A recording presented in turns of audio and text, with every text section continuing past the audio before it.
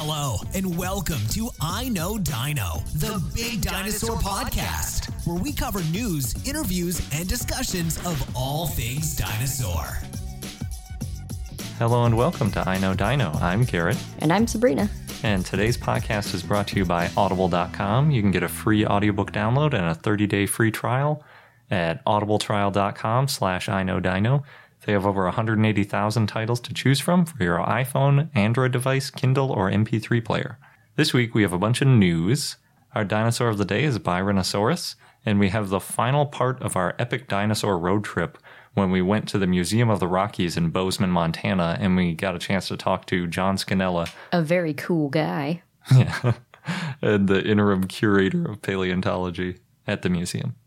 But before we get into all that, we just want to say a quick thanks to all of our Patreon supporters. We really appreciate everything that you do, and we hope you enjoy the little things that we've been posting more regularly. If you would like to join our group of supporters, then please check our page out at patreon.com/iknowdino. First up in the news, in Japan, a father and son team discovered a fossil of one of the oldest sauropods found so far in the country. The fossil is 0.9 inches, 2.3 centimeters long, and it's a titanosaur tooth. And scientists think that the titanosaur may have been as long as 32.8 feet or 10 meters. It's unnamed so far. The father and son who found the tooth discovered it on July 3rd while looking for fossils together, which is a really cool hobby to have. And visitors to the Tokushima Museum can see the tooth on display from now until September 25th. That is cool. It's nice that they gave it to a museum to display rather than keeping it or selling it. It is. Next up, thanks to Chris on Facebook for telling us about the Jurassic Park at the Zoological Society of London Whipsnade Zoo, which is apparently the biggest zoo in the UK. So Jurassic Park is one of those outdoor animatronic dinosaur collections, and they have activities for kids like face painting and fossil digging activities in air quotes. It's probably the brush the sand off of the pieces of stone situation, but the activities are included with the admission to the zoo, so if you like zoos, it's a good chance to see some dinosaurs. Last weekend, they also had TV presenter Andy Day there as well. If you're into certain UK shows, you might recognize that name. And on their website, they also have the dinosaur noises, so if you can't make it, you can hear what they sound like. And my favorite is the Brachiosaurus. Me too.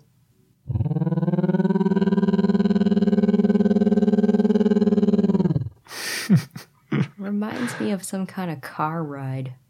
Oh yeah, it does kind of sound like an old-timey car. Yeah. I was thinking it reminded me of more like a cat purring or something like that. Or Star Wars. Yeah, that could be. Yeah. Like Chewie. Yeah. Stegosaurus is pretty good too.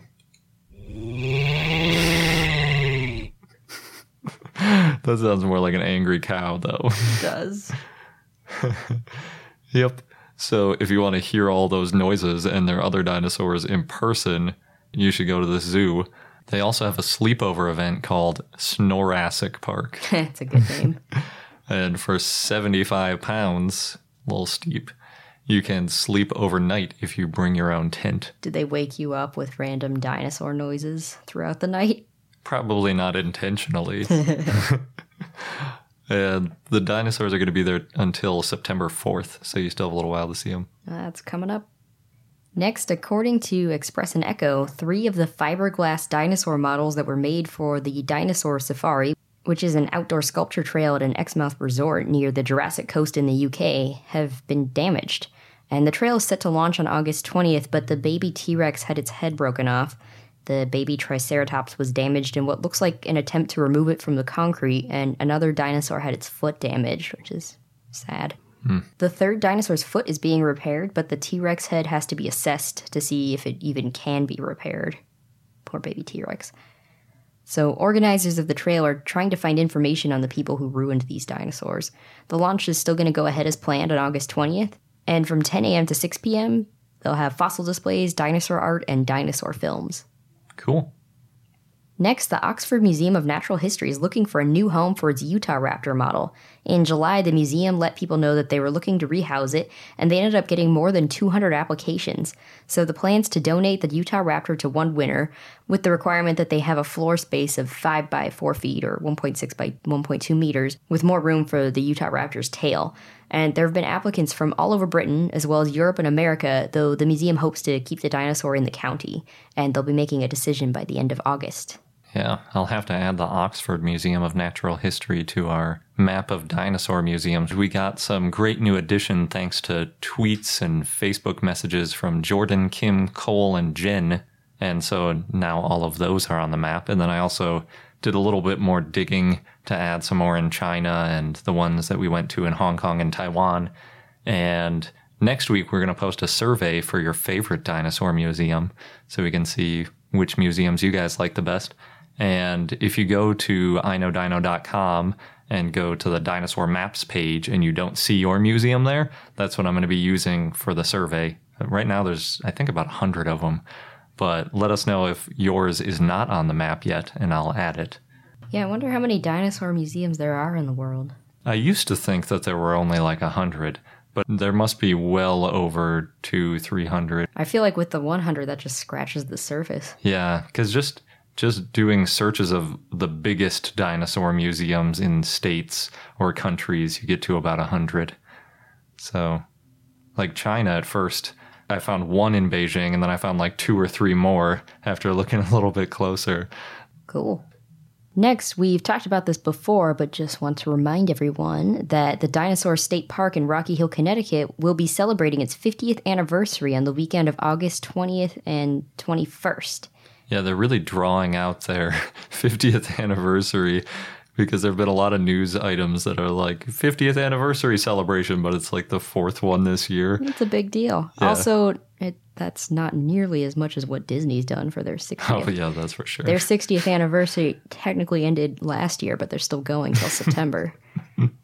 That's true. By comparison, it's nothing. Yeah. But unlike Disneyland, you can get free admission to this for their 50th anniversary. To your point, if you know the right people, you can get free admission to Disneyland. I guess so. That's true.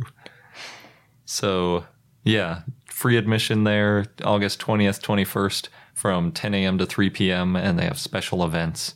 They might still have, last time we talked about a plaster cast thing that you could do. I think you can still do that, too. So, check out their website if you want more details. Yeah, sounds like a pretty fun weekend.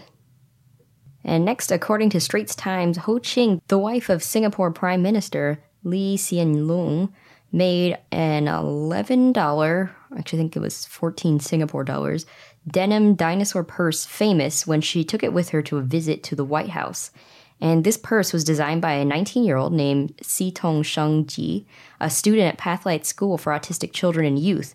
And Sheng Ji started to like dinosaurs since he saw the movie Dinosaur when he was 3 years old and started drawing them after a paleontologist visited the school. And we'll post a link on our blog and you can see a picture of it. It's very realistic looking dinosaurs and very detailed and small. It's pretty amazing. So because of the publicity, the purse is now completely sold out and will not be restocked for 2 months. But people can buy a yellow coin pouch or travel pouch with the same detailed dinosaur design. For now, until that's sold out, too. Yeah. They got to jack up their prices. Yeah, but that's really cool how that happened. That is. And last, and the piece of news I'm most excited about for this week. So Michael Crichton, the author of Jurassic Park and the Lost World, among many, many other books, will have a new dinosaur book published by HarperCollins in May 2017. And although he passed away in 2008, Crichton had a few incomplete novels, and his wife Sherry recently discovered the manuscript for the one that's going to be published next year, and it's called Dragon Teeth. And it's basically the story of the Bone Wars, but told through the point of view of a fictional apprentice who also finds some dinosaurs. And according to Sherry, the book may have been inspired by Professor Edwin H. Colbert, a paleontologist and curator at the American Museum of Natural History who Michael corresponded with. And Dragon Teeth was a mostly complete manuscript and does not need any additional writing or major editing, so that's good news. And this is kind of the Bone Wars book I've been waiting for. I mean, there's so many out there, but Michael Crichton. He is really good. He is. Even his stuff that has nothing to do with dinosaurs I really liked. And now we're going to jump into the interview with Dr. John Scannella, the interim curator at the Museum of the Rockies in Bozeman, Montana. and we had a lot of fun talking to him. We did. And looking around the museum, you can see our video of it on YouTube. It's called our Epic Dinosaur Road Trip Part 4. Yep. It was a good final stop. It's a pretty major dinosaur stop, considering it houses most of the dinosaurs that are discovered in Montana. So, especially if you're into things like T-Rex and Triceratops, that's the museum you want to go to. Yep. And if you're a lumper. So now on to the interview. We are joined this week by Dr. John Scannella, who has a bachelor's in geological sciences from Rutgers and a PhD from Montana State University, MSU, in earth science. And the Museum of the Rockies was founded back in 1957 and has the most dinosaur fossils of any museum in the state and probably the U.S. They claim the U.S., but I'm skeptical, including the world's largest T-Rex skull and several unique Triceratops. And John is the interim curator while they, I guess, get a replacement for Jack Horner. You did a TEDx talk on Triceratops. Is that your favorite dinosaur? I guess so. I kind of have two. Triceratops, I guess I've spent the last 10 years working with Triceratops. So I feel like Triceratops is the dinosaur that I know the best. Like, from morning to night, I wake up and I'm with Triceratops and it's Triceratops, so Triceratops. But before Triceratops, I guess, when I was a little kid, I had this children's book about dinosaurs. Mm-hmm. And you know how the storyline in children's books about dinosaurs is usually the same. You start off in the Triassic, and then you meet Allosaurus and Brontosaurus, and then Triceratops shows up and he fights with T-Rex, and then they all die. But in this one, there was like an extra bonus page with this dinosaur that was in none of my other books, and his name was Gorgosaurus. And he looked pretty much like T-Rex, except he was standing in the rain, like roaring, and he looked awesome. And I was like, that's a cool dinosaur. So Gorgosaurus was my favorite. I guess I still kind of like Gorgosaurus, but I don't work on Gorgosaurus at all. It's just a really cool dinosaur, and if it ever stood and roared in the rain, I think that would be pretty cool. So it's your favorite basically because of one really cool piece of paleo art. Basically... Well, I mean, there's cool Gorgosaurus fossils out there too, and lots of cool science has been done on it. So for very different reasons, there's Gorgosaurus and then there's Triceratops. Cool. How'd you end up focusing on Triceratops? When I came out to Montana State University, I told Jack that I was interested in studying dinosaur evolution and kind of these big picture questions of how dinosaurs evolved. And Jack told me that if that's what you want to focus on, then you need to work with an animal that we have a lot of. And the animal that we have the most of here at the museum is Triceratops. So Triceratops is awesome because it's so common that you can really get into some of the deep questions about variation in dinosaurs and how they might have changed as they grew up from babies to adults and how they might have changed over geologic time. Things that you can't really do with dinosaurs if you have like one specimen. Yeah. Like you could have a beautiful skeleton of a specimen and know all kinds of exciting things about it, but you can do a lot more when you have 100 of something. Yeah, makes sense. When we talked to Jack Horner, he said his favorite was Maiasaura, partly because of that, because he had a lot of them, so you could tell these details. Cool. So since you have so many fossils, and I've heard that you're kind of almost out of space, if not out of space, where do all these fossils come from? And where are you going to put new ones?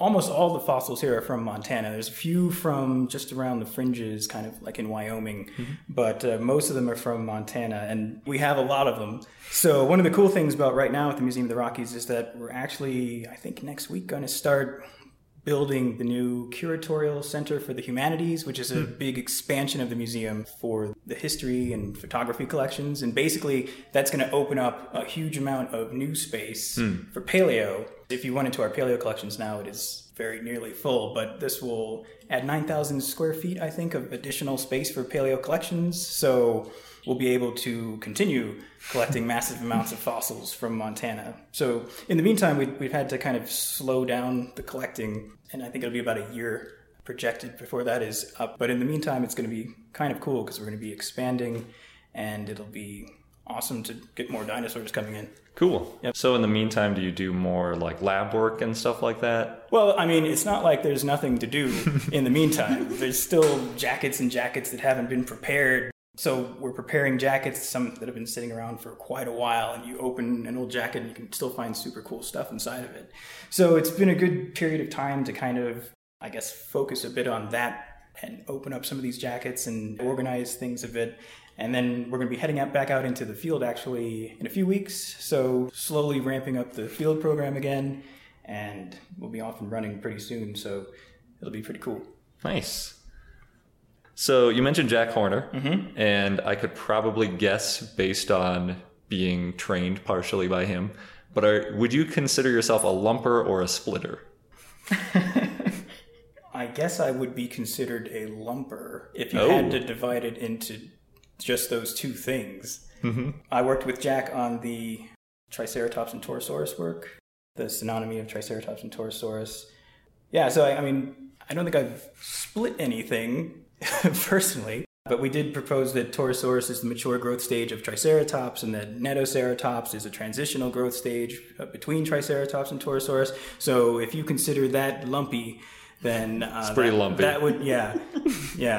So I guess that would put me in the lumpy category. All right. We've also had people say they were middle of the road. Yeah. You don't have to be hard left. Oh, you Yeah. didn't? I didn't know that there was more than two options. It's more exciting this way. Yeah. I think if you write a paper about getting rid of a species... Yeah, that makes it- I think that kind of, I mean, if you got just as, I couldn't say that I'm a splitter then, I guess, right? Yeah. What has the response to that whole Triceratops Torosaurus been like? Where do you think it's at? Are most people accepting it? Is it still controversial? I think it's still considered to be controversial by several people, but it's been a lot of fun to propose the hypothesis, because we propose that Torosaurus is the mature growth stage of Triceratops, and then there's a number of researchers who say no, they're separate taxa. But it's been kind of a great scientific experience to go through the process of proposing the hypothesis, and then the hypothesis is challenged, right? And then you have to find more evidence to go with the hypothesis, or it could be falsified. And the other researchers, like, for example, Andy Farkey. Have you met Andy Farkey? Nope. Not yet. Andy is fantastic. But Andy thinks that Torosaurus and Triceratops are separate taxa. And he wrote his first paper, a paper where he said that, and he sent it to me before it was published so I could comment on it and get back to him about what I thought about it, which was like a really cool thing to do, because it wasn't like out of nowhere this paper came out attacking the hypothesis. So we have really good communication going back and forth about our ideas about things, and we share ideas on ceratopsian dinosaurs. We actually gave a talk together in Boston about the hypothesis of Triceratops and Torosaurus, whether they're the same thing or different things. So it's a really cool relationship, I think, between researchers, where it's not like, really contentious. Like antagonistic, and it's very friendly, and I think it's the way that science should be. I mean, here's a hypothesis, there's evidence to support it, let's see if we can falsify it. So far, I don't think it's been falsified, but there's certainly lots of papers going around that have presented evidence that they say would suggest that it's not so. But I think it'll go back and forth for at least some time before someone goes out and finds a baby Torosaurus. Yeah. Which That's probably the only easy way to falsify that it. I think would be the easiest way to do it. I mean, if you found a little baby Torosaurus with horns curving backwards as they do in juveniles and really spiky epis on it, and an unambiguously small juvenile Torosaurus, that would be awesome. Because then we would know. Yeah. This is what I said when I was working with Andy on our presentation. We're not concerned about being right, as scientists. It's not like Torosaurus is Triceratops, I must be correct. We want to know what these animals were really like and what their world was like. And so here's an idea, and let's see how it goes. If it's falsified, then it's falsified. Yeah, that's a great way to look at it. That is exactly the way science should be. I think so. So that's good. Yeah, but I still think that there are growth stages of a single, and I think there's good evidence, histological evidence, and so on to support that. But I'm sure there'll be additional papers with evidence against that and evidence for it. So it'll be cool to see the back and forth. How long has Big Mike been out there, the T-Rex? Well, okay, what's the story, I guess? How did he get the name Big Mike? I believe he's named after a former president of the university. But Big Mike is a bronze statue of the Wonkel T-Rex, MOR 555, which recently went out on loan to the Smithsonian for 50 years. So I think starting in 2019, if you go to the Smithsonian, you'll be seeing the nation's T-Rex, which was MR 555, Big Mike. So they're one and the same. That's kind of cool. That is cool. Yeah, we're excited about that opening up. Mm-hmm. Me too. Cool. And then there's the exhibit Tyrant Kings. Mm-hmm. And when I was reading the description of it, I was surprised it said it was one of the few, or this is one of the few museums that have a T-Rex on display. I think it's one of the few museums that has the actual fossils of a T-Rex mounted, as opposed to a cast.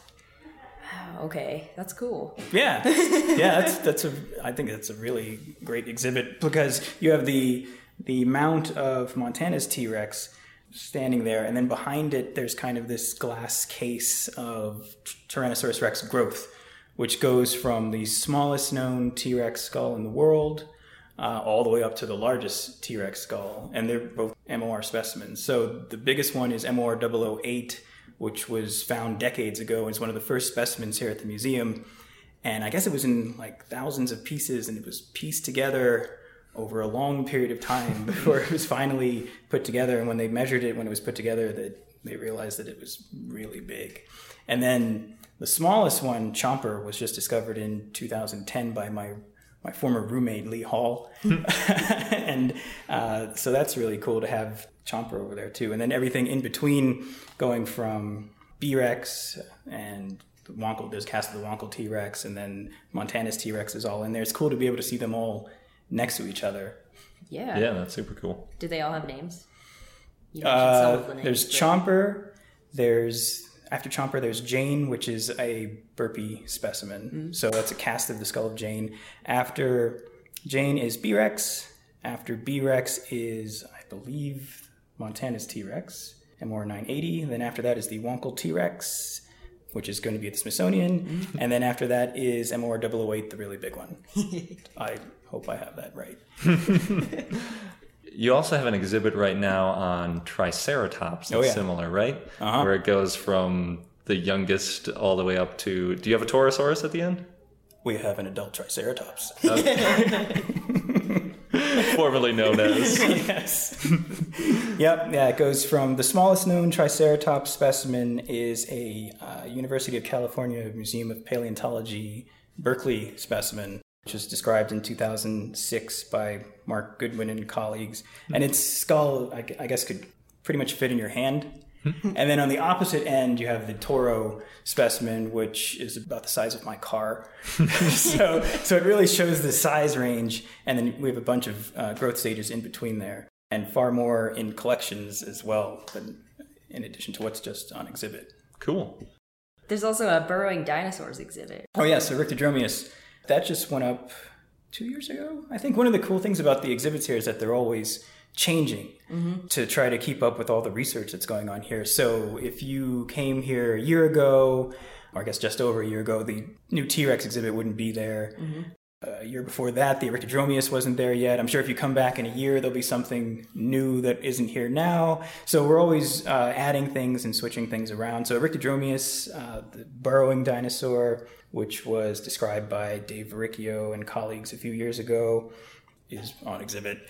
And you can look into the burrow and see little juvenile Rictodromeus, and there's the adult up top, and there's the burrow. It's pretty cool. Nice. Yeah, we spoke with Anthony J. Martin about it. Probably the a year early ago. Episodes, yeah. That's cool, because that's the only one that's been discovered, as we know for sure burrowed, right? Yep, the only one I believe published in the literature of being in a burrow. Yeah, found in its own burrow, I think, was the key, because they found burrows, but you never know what made it unless you find the animal in it. Cool. As the curator for now, you got any big plans yet? I mean, it's been a whole week, so. Big plans. I guess we're going to be working on some new exhibits, keeping the exhibits changing and displaying research that's been happening here, highlighting some cool studies that have happened in the recent past. Continue having specimens prepared so we can learn new things, coordinating with researchers from different institutions, students, and others, and just producing more research regarding one of my favorite dinosaurs, Triceratops, and also other Montana dinosaurs and just continuing to bring information about Montana's dinosaurs to Montana and the rest of the world. Cool. New exhibits are always nice. Yeah. Do you do a lot of updating of exhibits too? Or is it usually they're being replaced at such a rate that you don't need to do too much? I mean, there's been some updates, like text updates, but mostly we just kind of switch them out with a newer exhibit. Cool. If that makes sense. Yeah. You guys do a fair amount of education outreach stuff too. Mm-hmm. Are you involved with any of that stuff? I'm involved insofar as talking to school groups and things like that and students. And the MR does a lot with educational programs with local school groups. And that's great because, I mean, that's especially for dinosaurs. I mean, that's how I first met dinosaurs. Is my first trip.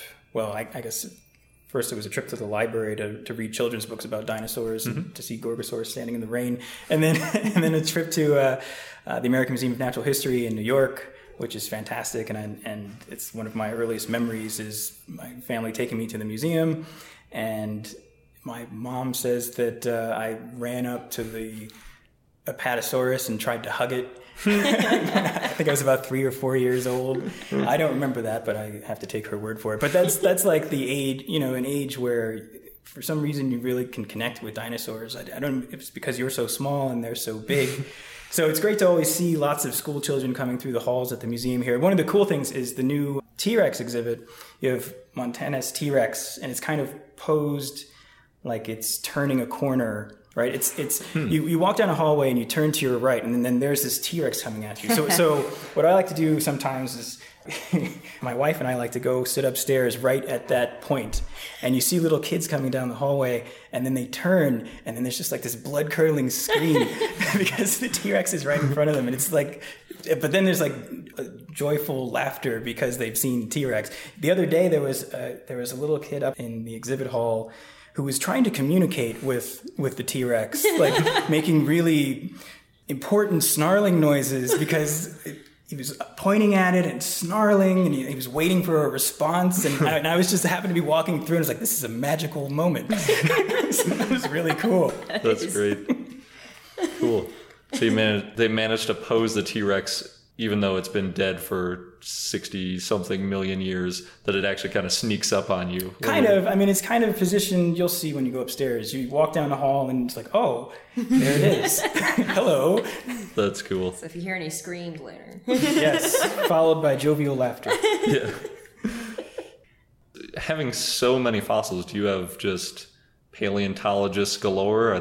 How many paleontologists are there at the museum? At the museum?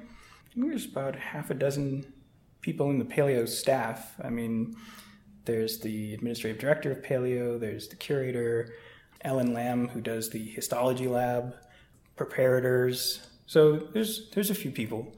And then are there even more that are at Montana State that work with the museum? Like, for example, Dave Verricchio is over at MSU, and we work very closely with Dave. I mean, Rick Dedromius is in large part of his research. Yeah, so it's kind of like an extension almost. Cool. To have additional paleontologists on campus, which is kind of cool. Yeah. Yeah, and so students going to MSU have a great opportunity if they're interested in dinosaurs particularly, because they have what's going on over on campus, and then they have the Museum of the Rockies right here, and it's one of the largest collections of dinosaurs, North American dinosaurs in the world. Mm-hmm. So it's a really great place if you want to study dinosaurs. Yeah, for sure. Yep, that's why I came here. Also, since you mentioned earlier about your wife, and she is a geologist, mm-hmm. Yeah, and you guys had a wedding here, and it was dinosaur themed, which is awesome. Yep, we got married in the Hall of Horns and Teeth, which was great. That was great. Yep. Do you guys still go on digs together ever? Oh yeah. Yep. We like dinosaurs. Nice. Yep. It's pretty cool. Do you have any upcoming projects? Fieldwork wise, we're going to be heading back out in the field in a few weeks, probably working with some more Triceratops, just, because. Because they're there? Yeah. Well, I mean, they're there and they're awesome, and it's important. Every specimen of Triceratops is important for studying variation and all that. I'm also working with an undergraduate student named Jack Wilson on horned dinosaurs from the Two Medicine Formation. So that's a bit different from Triceratops. And really, Triceratops is cool because, studying the variation within a large number of specimens. So you can apply a lot of that to other dinosaurs and other animals. That's why I say that Triceratops is sort of like a model organism for studying evolution and variation in fossil animals. So we can apply some of the things we're learning through work with Triceratops to other animals. So I'm actually starting to work on a project with Dale Hansen, who works on mammals here, on fossil oreodonts, which is very wildly different from dinosaurs, and it's like new territory for me. What's an oreodont? It's like if you imagine like a cross between a pig and a sheep, kind of. Interesting. From the Cenozoic. Okay. Yeah. So this is new. Yeah. but there's a lot of them, and they have variation, and see what we can learn about that. So that's kind of exciting and new. Yeah, that's cool. Yeah. What else would you want to share about the museum? Probably the museum is really involved with trying to bring Montana to the world. Like bringing the world to Montana and bringing Montana to the world is like one of the goals of the museum. So one of the ways we do that is through the exhibits that are constantly changing to reflect the research that's going on here. But also we're working, at least the last few years, we've been working very closely with our sister institute in Japan, the Mifune Dinosaur Museum. So we actually send fossils from Montana to Japan, and staff from Paleo here go to Japan with the fossils, and they help train the staff there in how to work with fossils. So Montana dinosaurs are being prepared in kind of a viewing lab in Japan, and then they're getting the experience of working with the fossils, and the people in Japan can see Montana fossils, and then they come back here and they're prepared. So it's kind of really cool that way. Yeah. So I think the ways of engaging the public in Montana's prehistory is one of the cool things. Yeah, that's Definitely. cool. And one of the cool things about being the interim curator of paleontology is that my work with Jack, in large part, and the other graduate students here focused on kind of transitions throughout either growth in Triceratops or through the evolution of Triceratops. And now I guess if you look back through the history of the Museum of the Rockies as the interim curator between Jack Horner and whomever may be the next curator, it's kind of a transitional stage that I am in right now. So that's I think that's kind of neat. Yeah, it is. Yeah. Well, thanks so much for talking with us. Sure. You're welcome. It's been fun. Yeah. Thanks again to Dr. John Scannella for taking the time to talk with us. We really enjoyed our visit. Yeah, it was a really fun interview and a great stop. We got some good shirts, too, and a mug. Before we get into the dinosaur of the day, we have another word from our sponsor, Audible, who is offering a free audiobook download with a free 30-day trial. So one of our dinosaur books is written, read, and published by Sabrina, and it's called What Happened to Byronosaurus, and that is on Audible. It's a children's book all about the history of Byronosaurus as well as the name Brontosaurus and how it went away for a while. And as someone in the airport told us, what was it? There was a security screener who said now it's called Ultrasaurus or something like that. Oh, yeah. And Because he saw Garrett's dinosaur shirt, 'cause that's what Garrett wears now everywhere. yeah, and we didn't want to get into a huge debate with a TSA agent about Apatosaurus versus Ultrasaurus and how Brontosaurus is now considered a name again by some. So we just let him have that one. Yeah. Well, he called himself a dinosaur, too, so. That's true. Yeah, so if you want to check out that book, you can get it for free by using our promo code. To download your free audiobook today, go to audibletrial.com/iknowdino. Again, that's audibletrial.com/iknowdino for your free audiobook. And once you're there, you can search for our book, or you can check out other books. We were talking about Michael Crichton earlier, and his books are pretty much all over the place there. We already listened to the Jurassic Park and Lost World. And a few years ago, I also listened to a book called Prey, which is about nanorobots that can mimic people in like a swarm. It's really cool. if you're into sci-fi stuff. Definitely a book worth listening to. And I like to listen to audiobooks when I'm falling asleep sometimes too, and they have a sleep timer, and you can make bookmarks in case you're going to be distracted and you want to know where you can jump back to. Anyway, if you want to check out a free book, go to audibletrial.com/iknowdino and get your trial started. Get your audiobook on. Yep. And now for our dinosaur of the day, Byronosaurus, which was a request from Jill via Patreon, so thanks, Jill. Byronosaurus was a troodontid dinosaur that lived in the late Cretaceous in what is now Mongolia. Michael Novacek found the bones in 1993 as part of an American Museum of Natural History expedition to the Gobi Desert. In 1996, a second specimen, a skull, was found about 5 miles or 8 kilometers away from the first specimen. Mark Norrell, Peter Makovicki, and James Clark described Byronosaurus in 2000, and the type species is Byronosaurus jaffi. The name honors Byron Jaff, and his family supported the Mongolian Academy of Sciences American Museum of Natural History Paleontological Expeditions. That's a mouthful. Yep. The holotype was of a partial skeleton with a partial skull, and the skull was 9 inches or 23 centimeters long. Also, 2 skulls of young, possibly newly hatched individuals were found in 2009 and referred to as Byronosaurus. They were originally thought to be Velociraptor. The 2 young hatchlings, or embryos close to hatching, were found in a nest of oviraptorid eggs, and they know it was an oviraptorid nest because an oviraptorid embryo was found in one of the eggs. So the Byronosaurus could be there because of prey for the adult oviraptorid, or it might have been a nest parasite, which means that a Byronosaurus adult laid eggs in this oviraptorid nest, city like potty. A cuckoo. Yeah, and we've talked about this before, actually, in our episode about city potty. So Byronosaurus was very bird-like, and it's a troodontid. So troodontids have unique skulls with closely spaced teeth and a lot of teeth, also sickle claws, and they were very smart with keen senses. Yeah, they're usually ranked the highest on the encephalization quotient of all the dinosaurs. Not the dinosaur you'd want to cross. Yeah. They did not have serrations on their teeth. Most troodontids did have serrations. And Byronosaurus is most similar to Shishiosaurus, which also did not have serrations on their teeth, and we discussed that in episode 84. Their teeth were needle-like, which was good for catching small birds, lizards, and mammals, and also similar to Archaeopteryx. And they had a highly developed sense of smell, which was helpful for hunting.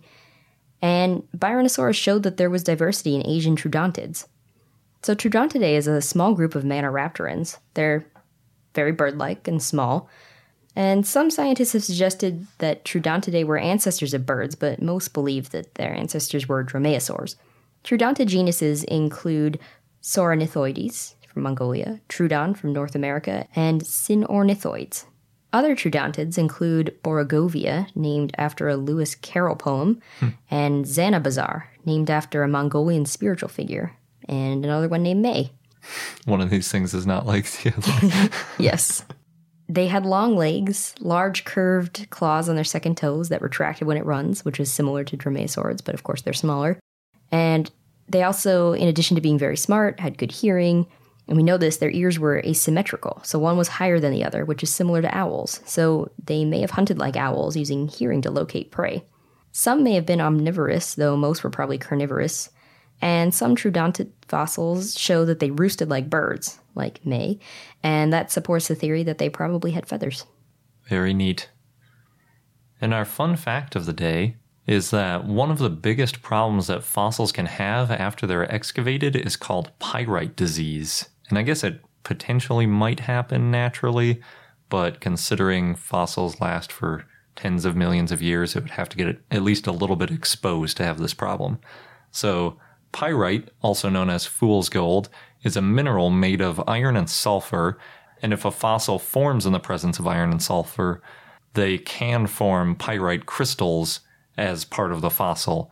And at first that isn't a problem, since replacing bones with minerals is really all of what fossilization is, so if things like this weren't happening, we wouldn't have any fossils at all. So it's a good thing that minerals are getting in and filling the space where the bone used to be and becoming cool little fossils. But pyrite, if it's exposed to water and oxygen, can oxidize. And you might have guessed that when it had iron in it, because when iron is oxidized, it's called rust. And when iron rusts or when pyrite oxidizes, it expands and it can basically shatter the fossil that it's in. So if you imagine something inside a piece of concrete expanding, you get tons of little cracks all over the place. And then, it basically crumbles afterwards. That's why those old concrete buildings you'll see basically are crumbling apart. A lot of times it's because the rebar in it gets exposed to some water and oxygen and it starts expanding and then just completely destroying everything. So the same thing can happen in these fossils if they have pyrite in them. And in fact, it started happening to the Triceratops that was on display at the Smithsonian Museum in Washington, D.C. So they decided to take it down so they could better preserve the fossil. According to the American Museum of Natural History, the solution to prevent this problem is basically just to keep the humidity below 45%. And you might notice hygrometers or humidity sensors in museum displays. That's usually just to make sure it's not getting too wet and possibly rusting or having other issues.